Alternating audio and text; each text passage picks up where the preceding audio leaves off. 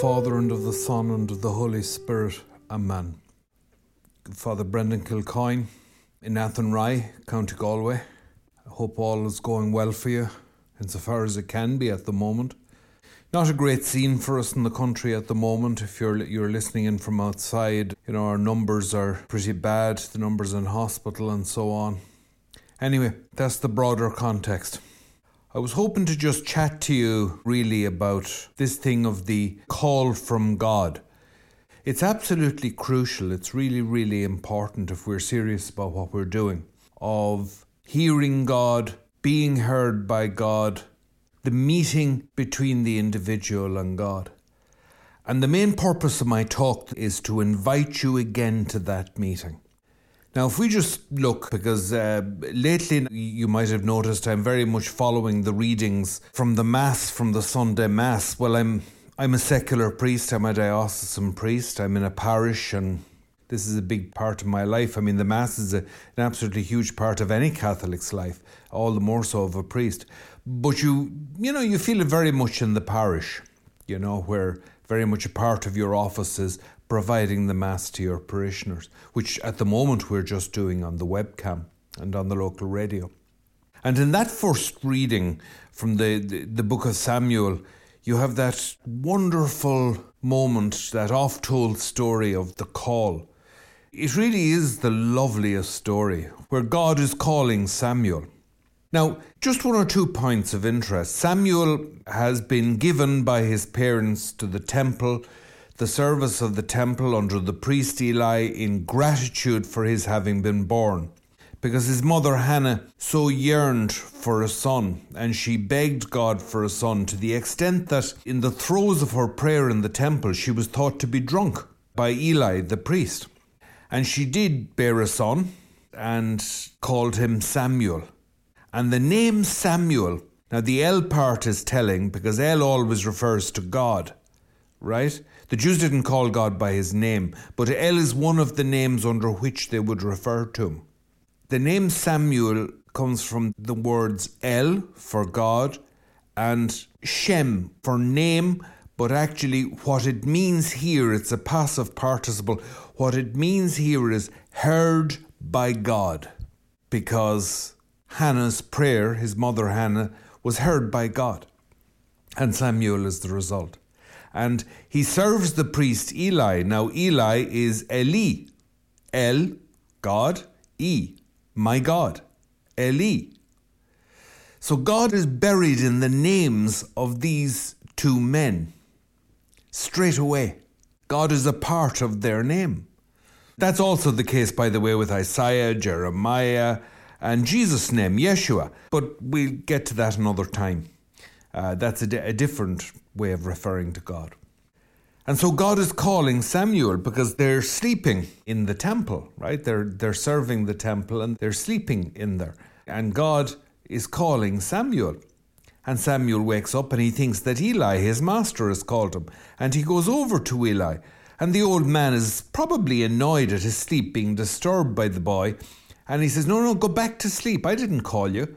And God calls him again, and Samuel goes to Eli and he says, here I am. And Eli, crossly, you would imagine, says, no, go back to sleep, go back to sleep. And the third time, Eli realizes what's going on. And he says to him, you go back. And he says, if the voice calls you again, say, here I am, Lord. The Lord called Samuel, and Samuel answers him.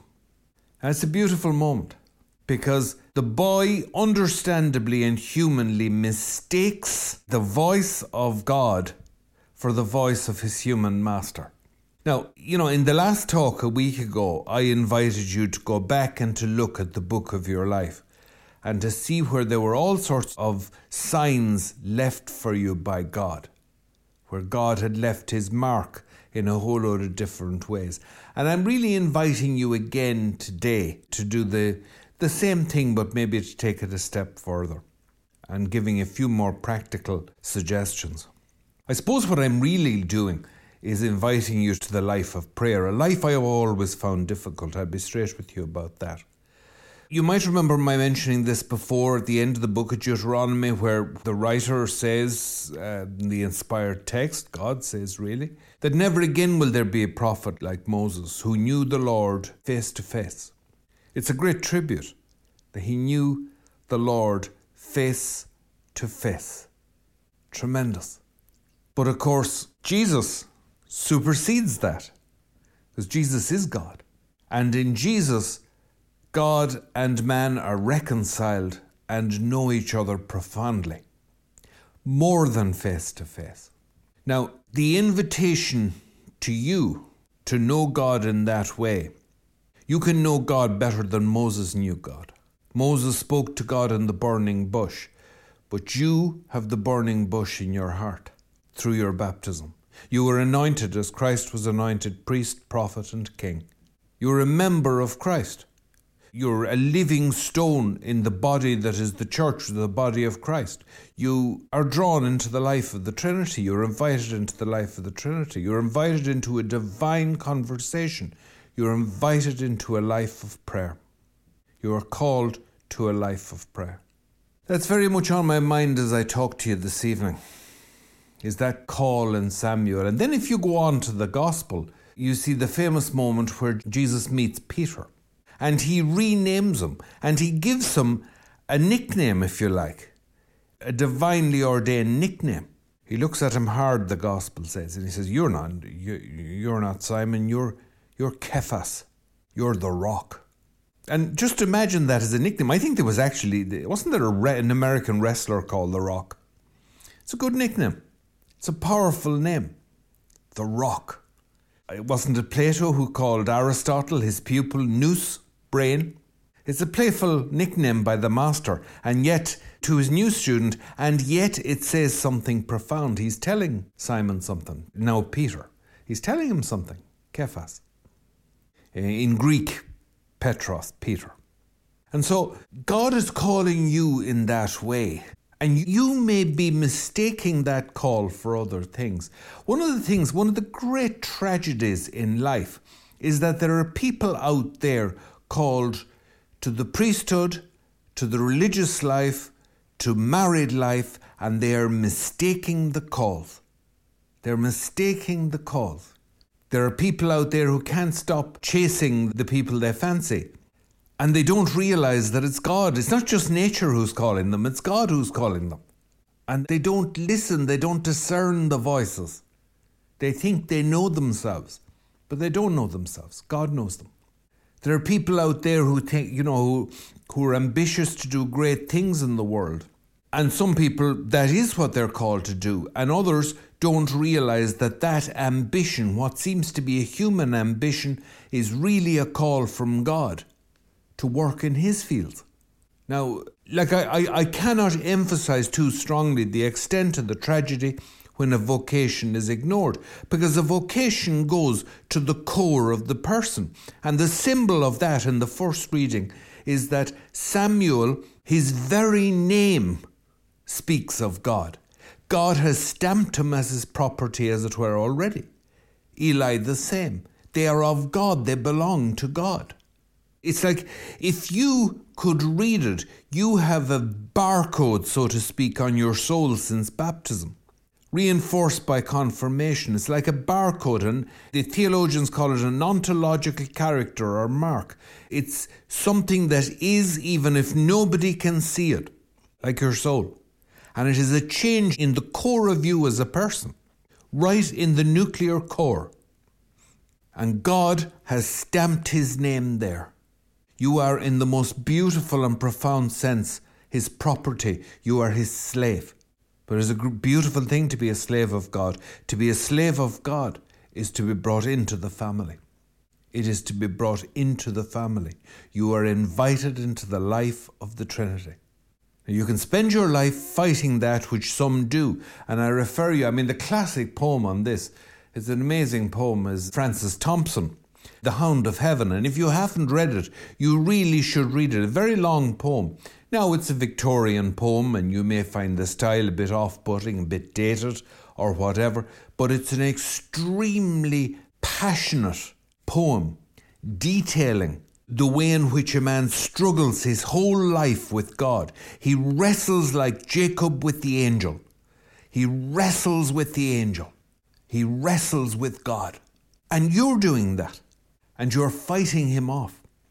The best thing that can happen is that he smites you on the thigh or on the hip, as he did with Jacob, and he left him unable to walk. You're better off if you come out of this wounded. You're better off if you sicken from it, so to speak. The worst thing in the world can be that you become satisfied with the world, because the world will betray you. And the day you're buried, my friend, not a bird will stir in the trees.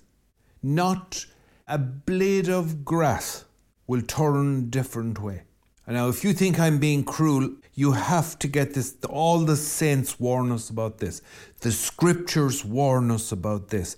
Do not become proud in your youth. Do not think that you have a hold on this forever, because you don't. And you're daft if you fall for that line. You're like those poor, simple Aboriginal people who were cheated of their land by European settlers for glass beads and a few iron utensils. You're being cheated. You're giving up your birthright, as the scriptures say, for a mess of pottage. You're handing over something priceless. And for what? Now, I know you may think I'm coming on here like a 1930s missioner, but maybe there's a time for that, you know. Maybe there's a time for that. There's a story told in the Gaeltacht. The Gaeltacht is the Irish-speaking part of the west of Ireland. And there's a story told in it about a famous missioner priest. He was a native Irish speaker and a gifted speaker, a redemptorist. He's an absolutely gifted speaker. But one of his introductions, if you like, which was very sensational, was that he would wait until everyone was seated in the church, and then he would step in front of the congregation. And then he would slowly take the crucifix from around his neck, and he would wrap the chain around the crucifix, and then he would lift it up and he would fling it at the floor, and it would bounce on the floor. And the whole congregation would start and sit back in their seats aghast at the sacrilege at the hands of a priest. And he would look at the congregation, and the tension would build and build. And he would look at the congregation and he would say, there he is. Stand on him, kick him, spit on him. And then the voice would raise, because that's what you're doing anyway. And he was off. Oh, it was high theatre. People would walk and cycle miles to hear that man. I just ask you to stop telling lies to yourself. That's all I'm asking you to do. I think there's tremendous dignity in somebody saying, I know it's you calling me. He says to God, I know it's you calling me. I know I'm named for you. I know I'm meant for you. And I reject it. I walk away from it. You can see something like that at the end of the portrait of The Artist as a Young Man by James Joyce. Something like that. It's a very nuanced thing, and it maybe needs a more careful treatment than that, but it's something very similar. It is a deliberate rejection of the possibility of God's call and a decision to follow a different road, to rebel, in short. Now, I also would point out to you that even if you don't have a vocation to the priesthood or the religious life, you very likely have a vocation to marriage, and that is absolutely crucial. There are few things as important as giving life and, crucially, bringing up children.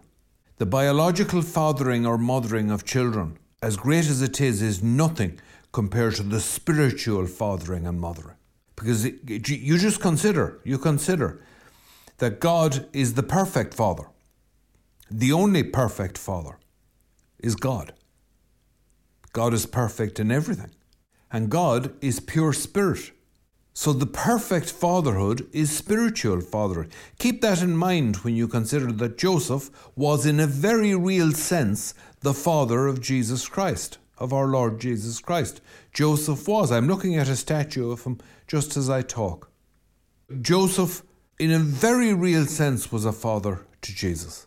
The true fatherhood is spiritual, and Joseph partook in the fatherhood of the Father as he raised Jesus. So that's a tremendous vocation. So whatever he's calling you to do, you need to discern and stop mistaking the voice for somebody else's voice. And stop thinking it's the world that deserves your attention. when it's God that deserves your attention. Listen to me. Listen to me. This is so short. This present life is nothing. It's a flick of the wrist. It's a click of the fingers, a blink of the eye in the vast sea of eternity. You will spend eternity with God or not. Please God, it will be with God. It's your call. I'm not threatening you. It's your call. Nobody with an ounce of sense would choose the opposite. If you believe in God, you want to be with God forever. If you're going to be with God forever, don't you think you should be practicing? Now here I want to make a pitch again, shamelessly make a pitch again, because I have an agenda here. I'm coming to this with a naked agenda and no apology. I want to make a pitch here for the practice of adoration of the Eucharist. I've read a few biographies recently of a saint I didn't know well, St. Philip Neri. Neri is the great second apostle of Rome, Peter being the first. And Neri is just a marvellous saint. He's just a marvellous saint. And I'm just struck in reading, I've just finished the biography of him by Paul Turks, a priest of the oratory. And it's just a wonderful, I just raced through it. I enjoyed it so much. And one of the things I was struck by is that Philip's face was often radiant from prayer. His face was actually quite radiant, and he smelled beautifully. And those who knew him, the multitude of witnesses in his process for canonization, would all have said that it came from a deeply holy life which was soaked in prayer. Philip pioneered the 40 ore, the 40 hours adoration. And adoration now is becoming part of the fight back. Now, I don't mean to phrase it so negatively, but you know what I mean. Of the Catholic goodness, we won't say restoration, nothing so grand, but of the Catholic refusal to die, let's put it that way, in the Western world. And adoration is big in Ireland at the moment, and it's a wonderful thing to see. It's where people spend time with God face to face. And it's a tremendous privilege. I know this is regarded as dire theology nowadays, and it's maybe a dated way of looking at it, but honestly, the theology of the prisoner in the tabernacle, as it was called, which was disdained and despised and laughed at later, I would consider it again if I were you. For our sake, God becomes man. Can you imagine how humbling that is for God? Can you imagine the profundity of the humility on God's part to become man? And then Jesus is present to us under the aspect as bread, which is the most ordinary, the most humble thing. And we keep the bread for the last 1,000 years anyway, round or about, we keep it in a tabernacle, in a special reliquary, sort of a miniature of the Holy of Holies, where the Ark of the Covenant and the manna were kept. We keep the host. In the past, people gave their wedding rings, they gave All-Ireland hurling medals, they gave gold sovereigns to be used to line the inside of tabernacles, because the inside was seen by God. It was for God. God could see what they had done. In the same way as the old Irish chalices were often beautifully decorated on the bottom, because God could see them. The medieval cathedrals often richly decorated on the highest turrets, because God can see it. And I think we're absolutely crazy to be neglecting and not profiting from something that's being handed to us. For our sake, he is imprisoned in the tabernacle. For our sake, the divine prisoner. He's there in Chucky. He's in the Huskow. He's in Clink. He's in a richly decorated mini Mountjoy. Mountjoy being one of Ireland's more notorious prisons. There's Jesus, locked up for you, for our sake, at your disposal. And you're there running to your earthly master, thinking that's what's calling you.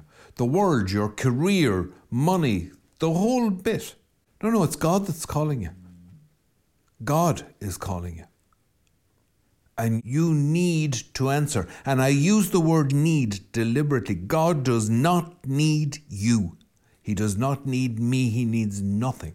You have been created out of pure love. Pure love. You are gratuitous. You are the product of grace and favour. God does not need you, but God loves you passionately. And for you, he's there, stuck in that tabernacle. Now, I'm just saying, would the world end if you took a few minutes to go in? Let's put it this way. Let's keep this really basic, okay? Let's say that you just cannot be bothered trying to pray. It drives you crazy. Okay, here's the thing, especially if you're male. Males tend to be very physical about these things. Go into the church, genuflect in front of the tabernacle, and do it properly so your right knee goes right to the floor. Not a little curtsy, little Snow White and the Seven Dwarfs. Just genuflect properly. Your knee to the floor. And then get up, cross yourself and walk back out. You have prayed at least twice there. You prayed when you genuflected because you made a physical show of obeisance, of love and reverence and obedience to God. You saluted the prisoner. You visited him in prison, so to speak. And then you walk back out the door and you have prayed. You cross yourself, you have prayed. It's a prayer to the Trinity. And you have prayed with your body, which is good because you're physical. C.S. Lewis talks about this. He talks about this with people who don't believe, he was a Protestant, people who don't believe you should kneel in church. But he said, we're physical beings. We're not angels. We're not pure spirit. What we do with our bodies affects our minds. The state of our minds will be reflected in our bodies. No. You pray with your body as well as with your mind and your heart. You pray with your body. Go in and spend time with them. Start spending a very little time with them. I read somewhere of one French army officer, I think it was, didn't feel he was much good at prayer, but what he used to do, this is years and years ago, when there was nobody in the church, he would go in, he would click his heels, stand to attention and salute. And he would remain like that for maybe half an hour at the salute in front of the Blessed Sacrament. I would say that man was not far from sanctity. That is a beautiful simplicity and a profound understanding of what he was doing and who was present in the tabernacle and of the nature of prayer. Because prayer means different things with different people, but it is always, whether physical or mental or emotional or spiritual, it is always talking to God. It is communication with God, face to face. Now, if God respects your physicality enough to be physically present to you, you show your respect for that by being physically present to him. I mean, say what you like. Emails, texts, all that. Nothing beats a handwritten letter, isn't that true? Nothing still to this day beats the magic of a handwritten letter. In the same way, nothing beats a visit. We give something physically of ourselves to others. With a letter at a distance, even a phone call, which is the sound of our voice, with a visit, all the better with our physical presence. God is in your name. Whether you know it or not, you're named for him. You are named for him and you belong to him. And what's in you, your soul knows where it came from. It knows where it came from and it's calling to him the whole time. So I would suggest that you put yourself in the place of Samuel there. Put yourself in the place of little Samuel listening to the call of God. I really feel that unless we're willing to be, as they say in Ireland, dog thick, and I mean bloody-minded, I mean really stubborn and bloody-minded about this, we will dissolve into the world and the faith will disappear in Ireland. I really worry about that. All this week there has been understandably a great deal of talk and discussion about the whole phenomenon of the mother and child homes in Ireland in the past, where pregnant outside of wedlock went to have their children. Those homes were conducted by the state, but usually manned by Catholic religious. Actually, homes like that existed, to my knowledge, in Britain as well, run by the state.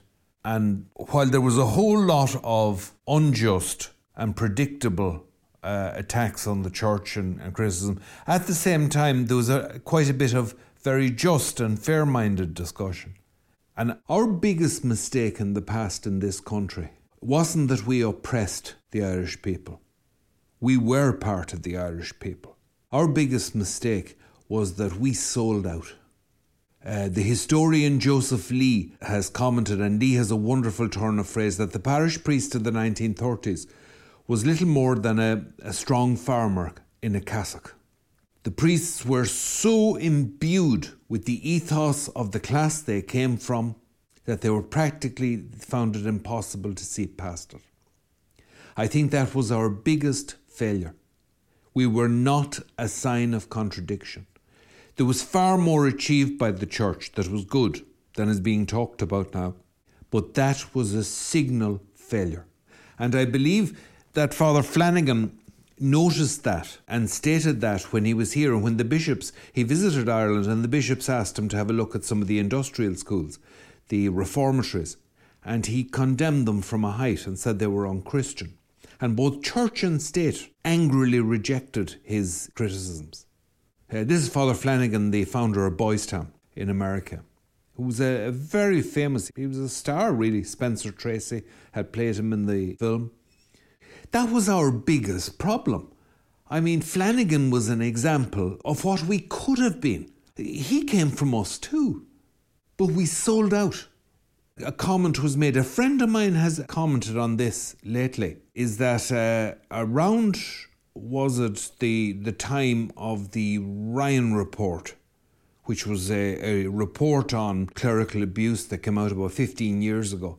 Around that time, a communist organisation in Ireland joined the blistering criticism of the church that was going on, but pointed out the class-based nature of the abuse. It was a very interesting observation. So it just goes to show that even a stop clock can be right twice a day. Sorry, communists. That was a very interesting observation.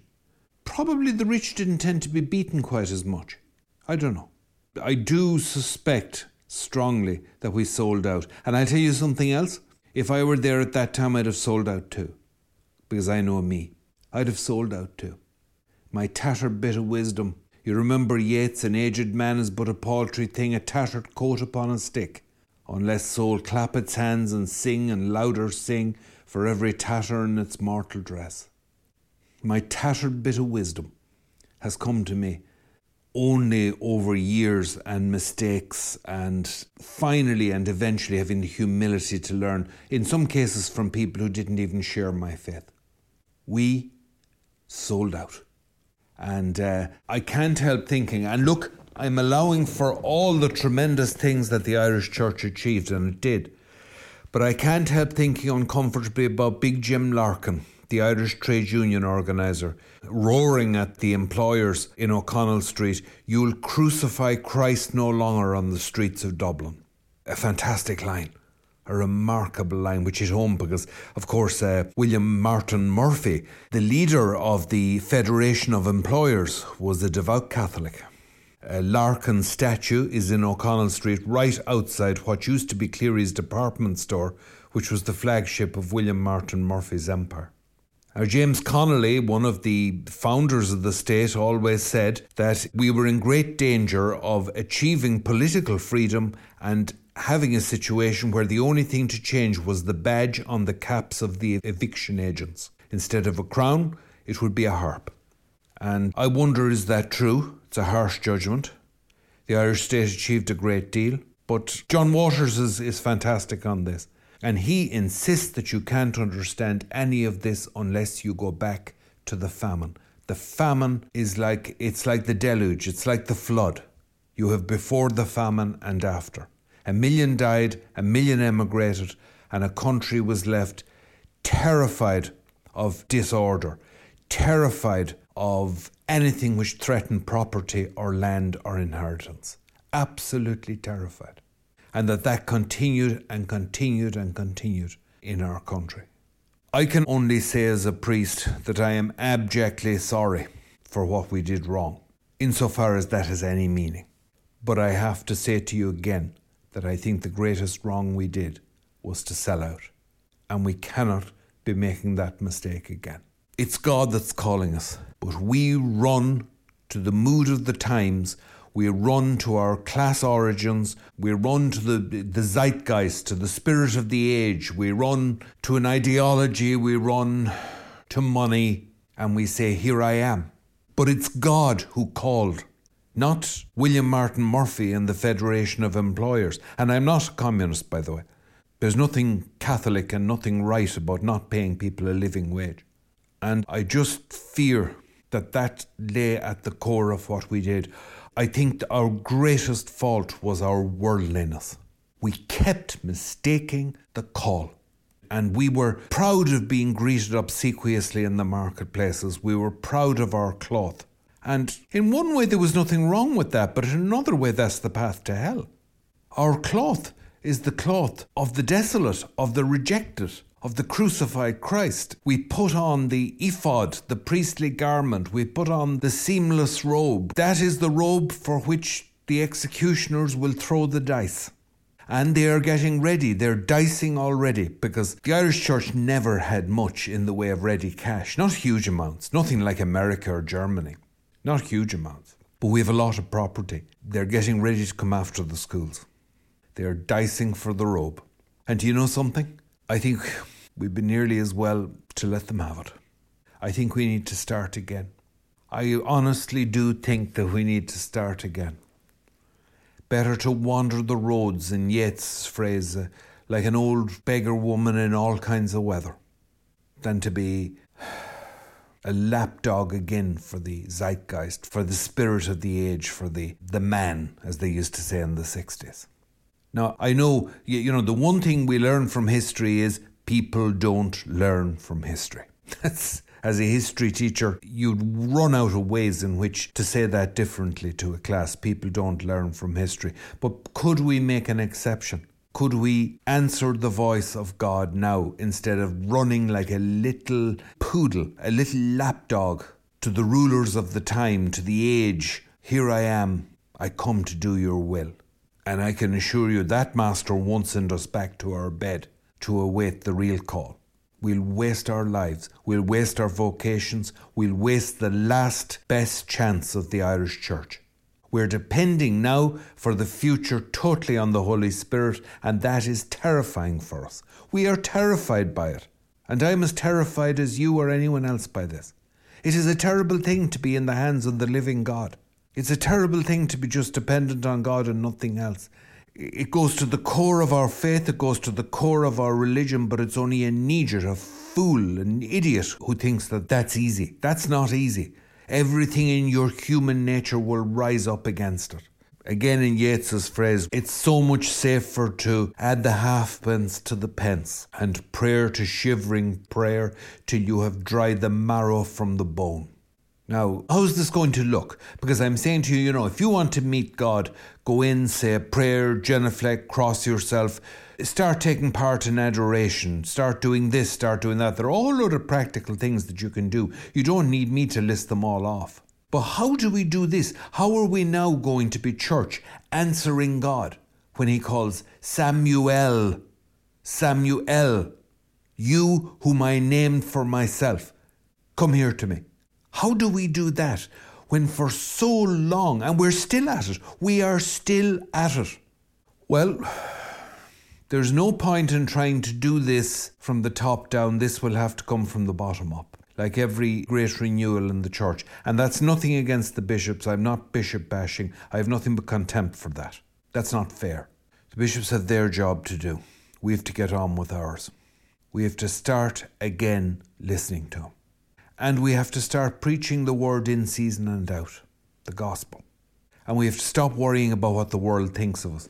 Crikey, look, I'll tell you, I don't know if I could do this. I don't know if I could do this. I'm telling you straight. St. Philip Neri, the guy was so virtuous that he used to deliberately make an idiot of himself so that people wouldn't think highly of him. So he'd act the fool constantly. He'd make stupid mistakes. Oh, it was unbelievable what he'd go on with to mortify himself. I mean, coming from a small village in the west of Ireland, I have the peasants' terror of being laughed at.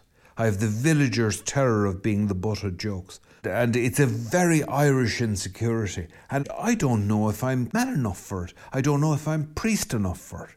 I don't know if I'm able for it. Am I able to be a fool for God? Am I able to be despised? Am I able to be unworldly?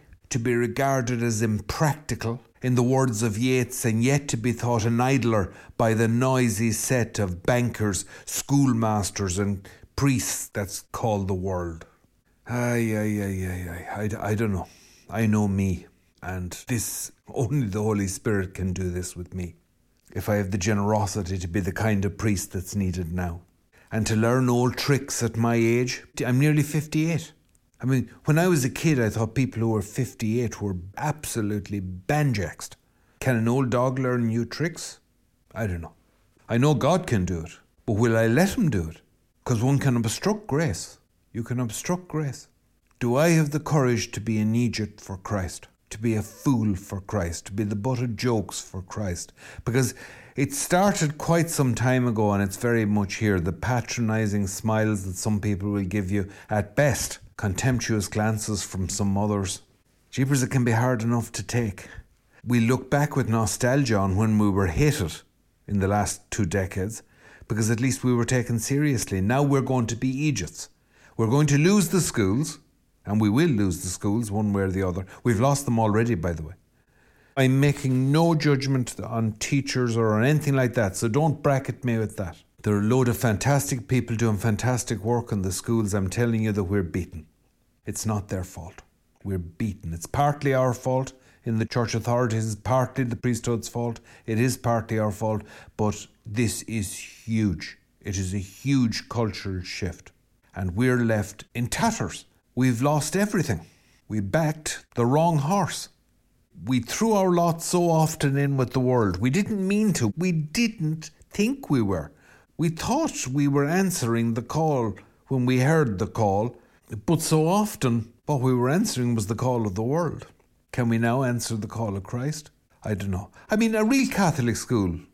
If we were to really run a real Catholic school, well, I don't know. I suppose you'd take all the ones who were kicked out of all the other places. Wouldn't he do that? It wouldn't be a pushover. A real Catholic school would be... It'd be a good, strict school. I mean, it'd be a real school, a place of preparation for the world, for heaven, for death and heaven. A real Catholic school would be something, and the Catholic schools all have a bit of it in them. I know the school that I was in had a bit of it in it, and loads of them did. But I don't know if we ever really, for a long time, had the courage to do the real thing. I mean, not to look at the league tables, to completely ignore the league tables.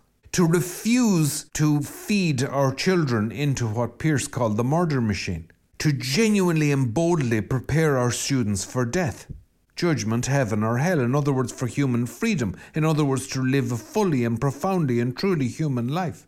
I mean, would we have the guts for that anymore? Would we have the courage to even enunciate it? She'd be locked up for child abuse, would you? But I'm telling you, I really do have a sense that we're at a crossroads. And the opportunity is here to really go back to the roots of our faith. And I'm not just being antiquarian about it. I'm not saying, the early church was everything. And the early church wasn't everything. It was very imperfect. I'm not going on like that. But I mean the roots of faith, the roots of our theology, the roots of our belief, which is a complete dependence on God, a complete identification with His will. Can we do that? That's what I'm putting up to you. I realise I'm probably ruining the evening for you. And if I have, I'm sorry by being so intense about it. Look, you've probably picked up from what I'm saying that this is very personal as well, is that I really feel at a crossroads. And on top of that, I feel pathetic for being at a crossroads. Because the world tells me I shouldn't be at a crossroads at 58, I should be looking forward to the classic retirement, comfortable retirement, all the rest of it. No, I reckon that I and most of the priests in my time will die in harness. I'll tell you how I want to die. This at least I can tell you. I'm good for this if nothing else. I'd like to drop dead on the road making a sick call or something. I'd like to go out with my boots on, clerically speaking, but not being clericalist. I'd like to die in the saddle. A lot of priests feel like that, Leave your teeth in the altar like halfway through Mass. Just keel over. Go with a bang. I'd like to keep going to the end. Now, I'm up for that. But am I up for taking this further? Am I up for spending the remaining years of my life when I should have been a venerable senior cleric? Am I up for being regarded as a pathetic has-been, a fool, an idiot who has wasted his life, is just tolerated by society? Am I up for that? And will I, as some of the martyrs did at Tyburn, will I kiss the executioner's hands? Kiss the axe? Can I embrace this and tack into the wind? With real humility. And the answer is no, I can't, but I want to.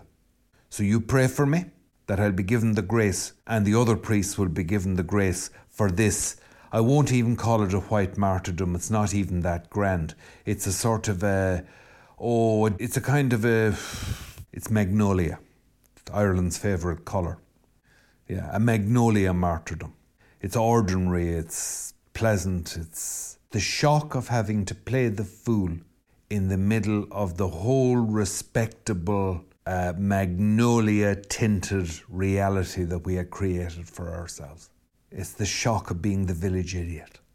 I don't know what kind of martyrdom that is. You give it a colour. I was going to say that's what's ahead. Oh, it's here. It's here. Now you pray for me, right? You pray for me and I'll pray for you, because we're going to have to pray each other into this. We have the grace to behave with the awful dignity of the clown, of the holy fool. Do we have the grace to put aside the opinions of the world and to despise them, and to be despised by the world, and as St. Philip said, to despise being despised, and to just serve God directly, taking him at his word? That's the question for me. It's the question for all the priests at the moment. It's the question for all Catholics, and it's the question for Catholic Ireland, what's left of it? And there's not much left of it. What's left of it? Have we the courage now to take this tremendous chance that's being handed to us? You hear him? Samuel, do you know which master to run to? I pray you do. God bless you. Have a great week. In the name of the Father, and the Son, and the Holy Spirit. Amen.